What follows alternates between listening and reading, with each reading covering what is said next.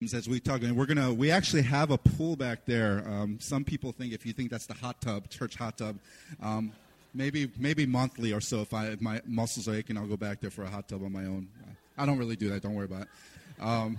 In case you walk in, that would be kind of unblessing, I think. But baptisms, they're a really special day for us because for us here at the Village, it reminds us what we do. It reminds us in many ways what the Christian life is about. Because, again, for some of you, I'm guessing the nature of coming to church, it's either a weird thing, and you're looking around, you're like, man, I thought I was the only freak coming to church. What are all these people doing here? It might be a foreign concept. And maybe it's easy to think of the Christian life as another form of self-improvement. Like you have your self-help aisle at the bookstore or on Amazon. And Christianity, maybe it's another way, my life is a little jacked up. I got some issues. I need a way to get myself better. So maybe you think of Christianity or the church. And don't misunderstand me. I hope that if you walk here at the Village and you try to seek God, I hope there will be some improvements in your life. If not, we probably need to reevaluate what we're doing here. We should become a better person. But ultimately, we can't stress enough, it's not about just becoming a better person. Because, and I don't know if I'm allowed to say this in church, there are plenty of ways aside from Jesus and being a better person. This might sound sacrilegious. I know a lot of people that have nothing to do with God who are actually a lot more generous or kind or patient or just understanding. So there's a lot of ways that you can be a good person. But being a Christian is a whole other matter. Being a Christian, it's not just a better way of living. It's really a whole new life. It's a whole new life because according to the Bible, there's a very personal sense of identification that comes when we understand the burial, the death, and the resurrection of Jesus. I want to read a few verses from the book of Romans. I think we have it up on the screen. If you want to pick up in the Bible in your seats there, it's page 807. But this is Romans chapter 6, starting verse 4, where it says, "We were buried, therefore, with him by baptism into death, in order that just as Christ was raised from the dead by the glory of the Father, we too might walk in newness of life. For if we have been united with him in a death like his, we shall certainly be united with him in a resurrection like his. We know that our old self was crucified with him in order that the body of sin might be brought to nothing, so that we would no longer be enslaved to sin. For one who has died has been set free from sin. Now, if we have died with Christ, we believe that we will also live with him. We know that Christ, being raised from the dead, will never die again. Death no longer has dominion over him. For the death he died to sin once for all, but the life he lives to God. So you also must consider yourselves dead to sin and alive to God in Christ Jesus."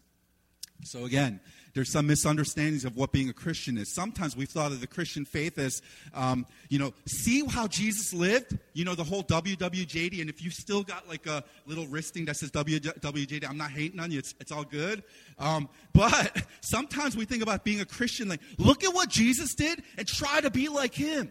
Do your best. Look at him, man. Look how good he was to the poor and how good he was to the outcasts of society. And man, when people beat up on him, all he did was say, forgive him. You should be like Jesus.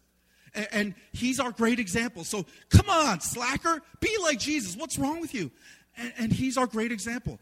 And there's a little bit of truth there. We should look at Jesus, and in some sense, he did live a certain kind of life that we should emulate. We should say, you know what, I would love to be more and more like Jesus. But the truth is, no one is ever changed or transformed just from a good example. How many of you had this? Why can't you just be more like your brother? Why can't you just be more like little Johnny down the street? Man, he studies. He doesn't slack off. He doesn't mess around. He doesn't go breaking into people's cars. And, why can't you be like good little Johnny? Or why can't you be like your big sister? She's so responsible. She's so, why don't you try to be like her? Has that ever motivated you to be like, yes, you know what? Set that example before me. Just keep telling me how horrible I am compared to this person. That makes me want to change. Thank you for showing me how I really lack. None of us are transformed. What do we get? We get bitter, right? We feel more horrible about ourselves. We actually have a vision that says, this is how much you're not living the life. True deep change that we're talking about here, it never comes from following an example. but it comes from identification with Jesus. That's how it. And what identification in Jesus, it means that when Jesus suffered and died on this thing we call a cross, we trust, as we see here, that we died also with him. That when he died, we died. There's a part of us that also died with him. And when we celebrate, and again, little plug, next week, Easter, resurrection of Jesus, great Sunday to be here, invite a friend. But when we celebrate this idea of the resurrection, that Jesus rose again from the grave, he conquered death and he conquered sin, what we see is that the power that brought Jesus back to life is also the power that the follower of Jesus has to bring us to life. The same power that could raise a man from the grave is the same power that gives us power to live our life. And that's what happens when we're looking at baptism today. When we're celebrating, what it symbolizes is the sense that the people who are being baptized, they're publicly identifying themselves with the life and the death of Jesus, the death and the resurrection of Christ. So let's unpack a little bit what that means. We see here in the verses here, it talks about dying to sin. And again, I don't know all of our church background here, but when we talk about sin, that's a really nebulous word, right? You might have had people like pointing at you on the street corner and saying, sinner. You might have had a parent, sinner. You might have really religious friends, sinner. And you got no clue what that means. You know, what that word, what does sin mean? Because oftentimes sin is talked about good versus bad, right? So here are good people, and here's what good people do. Here's what bad people do, and that's sin. And we all have our different definitions of who's good or bad, right? And it often becomes an issue of morality more than anything else. What it means to be a good moral person. And again, that has something to do with it. Our goal should not to become more immoral. I mean, if we're growing the village, our mission should never be how you can be more amoral, but no Jesus. I mean, that's ridiculous. But it's the biblical picture we see described here. It goes much deeper than just a moral matter. You see verse 6, it talks about being enslaved to sin. Verse 7, it talks about being set free from sin. And the language, it's talking about almost this bondage kind of thing, where sin is not so much an action, though there are certain actions that probably fall under sin. But it's not so much an action, but sin is a condition. It's not so much what we do or don't do, but sin is who we are. It's the state that we're in.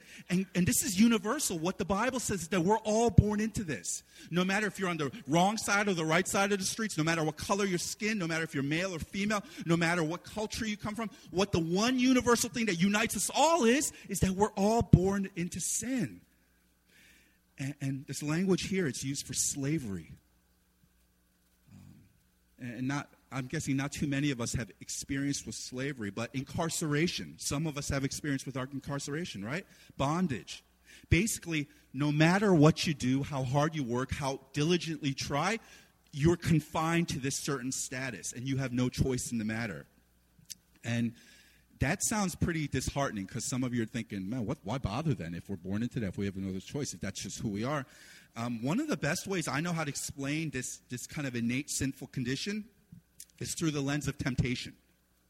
How do we explain that we're all born sinners, that this is our condition? I think temptation, when you think of the nature of temptation, we really see this idea of not being free. When you think of what temptation is. Because the thing about temptation, have you thought about it? You can be like the most powerful person in society. You can make like loads of money.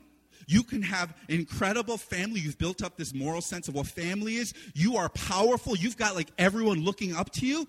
Yet, you cannot conquer this sense of temptation. It's this sense that, I mean, we've seen in our history, you can be the most powerful man in the U.S., and temptation still is there. And we all face that. No matter how good you are, no matter how much you come in on a Sunday and you look all pretty and nice and all church clothed and all good, that we still have this temptation that rages within us. It's what makes someone who the doctor keeps telling them, you're going to kill yourself if you keep eating like that. We know better, yet we still do it. You are going to ruin your marriage if you keep looking at those things. If you keep messing around with that, you are going to ruin your marriage. We know better, yet we still do it. Because temptation reveals this condition that we're in. That you can even change what you look like on the outside, but you can't change your desires. You can't change what your heart longs for. That even though we know we shouldn't do something, we still want it. We still ache for it, and we often do. And even, again, we might modify our behavior, but we find that transforming our desires are a whole nother matter. And there's something about that no matter how hard we try, it's just who we are. And some of you battle with that, right?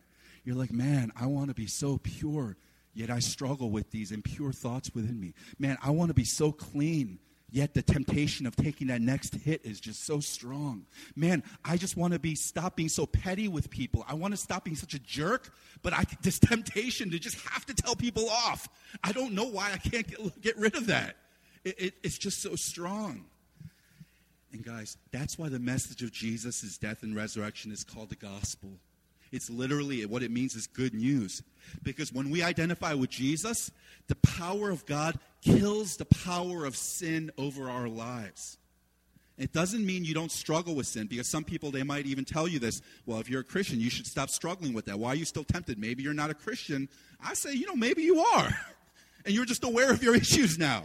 It doesn't mean you stop being tempted, but what the difference is, your sin does not condemn you any longer. Amen? It's not that you don't struggle with sin anymore, but the sin that once told you, hey, loser, hey, convict, hey, chains, hey, in bondage, hey, condemned, sin no longer has power to do that when you're identified with the freeing power of Jesus. Because when Jesus died, he destroyed our sin. There's a verse in 2 Corinthians 5:21. It says, for our sake, he made him to be sin, who knew no sin, so that in him we might become the righteousness of God. What that means is on the cross, this was not just a noble sacrifice. It says that Jesus actually became your dysfunction. He became your sin. He took that fully upon himself so that you wouldn't have to carry that anymore. And instead, he gives you the perfection of who he is. He gives you the perfect life that he lived. And guys, this is good news, but I like to call it great news. That might be improper, translation. I think this is great news. In Jesus, sin no longer has the power to condemn us, because this is really great news for some of us, because some of us, we have lived continually under the guilt and the shame of the condemnation of our sin. Some of you, you don't need a preacher getting all crazy up in front to tell you that you're a sinner. You have that speaking to yourself continually. You feel like you've let yourself down. You're not the person you should be. You've hurt other people. You've hurt yourself. And the thing is, you've screwed up. Maybe you've made poor decisions. You've hurt others. You've hurt God. And you genuinely want to do better. I am guessing, unless you got this weird, abusive streak, you're probably not here on a Sunday just to kind of do something. You're probably thinking, I want to change. I want to be different. And you keep wishing, man, if I just had another chance, this time I'll do better. And for me, that was always in front of a toilet late on Friday or Saturday night after doing God knows what, thinking, God, if I just had one more chance, I won't do this again. I promise. Blah, right? There's something about being at that low point. You're like, please, just one more chance and it'll be different this time. Yeah. I'm sure if we did a raising of hands, which would be really awkward, a lot of hands ago, right? But we just want one more chance to get it right. But can we be real? It usually doesn't get right, does it? No matter how, it's not an issue of how many chances we get. Even when we try our hardest, things usually don't change just from wanting to change. And if your life is kind of that train wreck, and we say train wreck affectionately here, if your life is that train wreck and you find yourself saying, man, if I just had another chance to make it better, can I tell you, that doesn't have to be your phrase anymore. That God doesn't want you to live in guilt and shame. That Jesus, he's not just another chance, but he's the way to a whole new life. Not just trying harder, not doing over again, but a whole new life. Because the Christian faith, it's not just about trying to be stronger. And some of us talk in that language, right? Man, God just helps me to be stronger. That's kind of true. But the Christian life is actually acknowledging that you're weak, that you're broken, that you have no hope in yourself, and you're helpless to fix yourself. The good news is that there's a Savior who is strong. Jesus is capable, and he tells you, yo, get on my back. I got this. And let me take care of it. And I would welcome you to receive Jesus and find freedom from the things that maybe you've always felt helpless to change.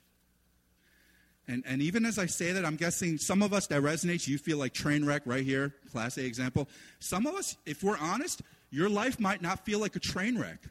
And it might be difficult to actually say why you need Jesus. It might be difficult, you see people around you saying, man, I am so broken. My life is such a mess. I need Jesus so much. You might be thinking, and again, without arrogance, like, my life's not bad. I've got things kind of together here. I mean, let's be real. You've got Christians who are telling you, hey, you need Jesus to get your life better. And in your head, you're thinking, I'm actually a better person than you are. I'm kinder. I'm more generous. I'm more diligent, et cetera. If that's you, can I tell you, the gospel is also great news for you too, because the sin that Jesus kills in your life is not maybe the things you're doing wrong. It's what you're trying to do right. And we would say what Jesus kills is religion. And when I say religion, I don't mean like necessarily God, but religion, a way you can think of it is, what are you trying to do to be a better person?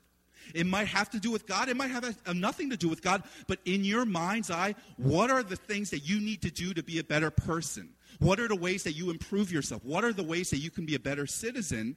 And the reason why I'm saying that Jesus frees us from religion, it sounds good. It sounds like you do all these things. Work hard, study hard, be a good citizen, get into a good marriage, try to be a good parent, try to be good with your money, try to be generous, do all these things, and your life will be fulfilled. But the reason why religion is so life-sucking is that it promises something it can't deliver. It promises you do all these things, and you will find wholeness and peace in your life. But it's never enough. It's never enough. I think about, I won't ask this question because it might embarrass, but I'm guessing if I said, how many of you got credit card debt or some kind of debt, there would be a lot of hands that go up. One of the reasons, if you've talked with me, I'm passionate about like not having debt. Why? Because usually you're passionate about stuff that you've gone through. Because there was a point after college, I had just had this massive credit card debt. And not you guys in college are dumb. When I was in college, I was so dumb. Because I had a credit card, and I just thought there was like a magical thing that you just charge things. It's not like using real money. Someone's taking care of it somewhere. And then you would get this thing called a bill. Back then, there was these paper things that you get sent in the mail called a bill. Now I know it all comes through email. There was these things called a bill. I'm like, what? Who used all this money? Who bought a burrito 2 days in a row? Seriously? I did that? And you have this debt. And there's this sick thing at the bottom of your credit card bill says, here's the minimum payment. And it's usually like $15 or $20 and minimum payment. So it's just saying, okay, yeah, I know you got like this $1,000 debt, but here's a $15 payment. Just keep doing that, and you're going to take away this debt. Until you do some research, and you find out statistics say, yeah, if you pay the minimum debt, it's like really small letters too, it will take you like 30 years to pay this off. Like it doesn't happen. Basically, you're just paying off, trying to just stay with it, but you're not actually paying anything off, but you just keep giving to it. And for a lot of us, that's kind of what like the religious life is. It's not freedom, but it's trying to say, what do I need to do so that I will be, either God will accept me or I will accept myself. But there's a verse in Colossians 2:13 that I really love, and it says, and you, who were dead in your trespasses and uncircumcision of your flesh, God made alive together with him, having forgiven us all our trespasses, by canceling the record of debt that stood against us with its legal demands. This he set aside, nailing it to the cross. This is great news. What this means is that though you've got that debt and you're trying to pay it off by being a good person, Jesus taken it and boom, just like nailed it to the cross and says, I've covered this, paid in full. You're free. Because it's exhausting to try to be the person you think you're supposed to be. It's exhausting trying to live up to standards of what a good person is, isn't it? It is maddening to try to keep up appearances of what you think a good person should live like and act like, what a hard worker should be. And what Jesus promises is freedom. That's what God has the power to do. And we're going to look more at the resurrection of Jesus next Sunday. But one of the powerful things that the resurrection demonstrates to us is this power. That we see just as Jesus was made alive after death, we who are identified with God through Christ, we have also been made alive. And that's the same power that actually enables us to live the life that we want to. Not because of our effort, not because we try harder, not because we beat ourselves up enough, but because of what Jesus did. Not just surface change, but actually heart transformation, heart change. And guys, not just doing stuff because you think that's what you should do, but actually wanting to do it. Actually desiring it. And that's what baptism reminds us of. That our sin no longer has power over us, and our power to live the way we were meant to comes from Jesus alone. And, I mean, that's the kind of transformation we love to talk about here at the church. Because, and I don't know about your background, but for me, a lot of my even church background was about, man, try to be a better person. Try a little harder this week. Stop doing this. Start doing this. Try to be better. And feeling the frustration that it's never enough.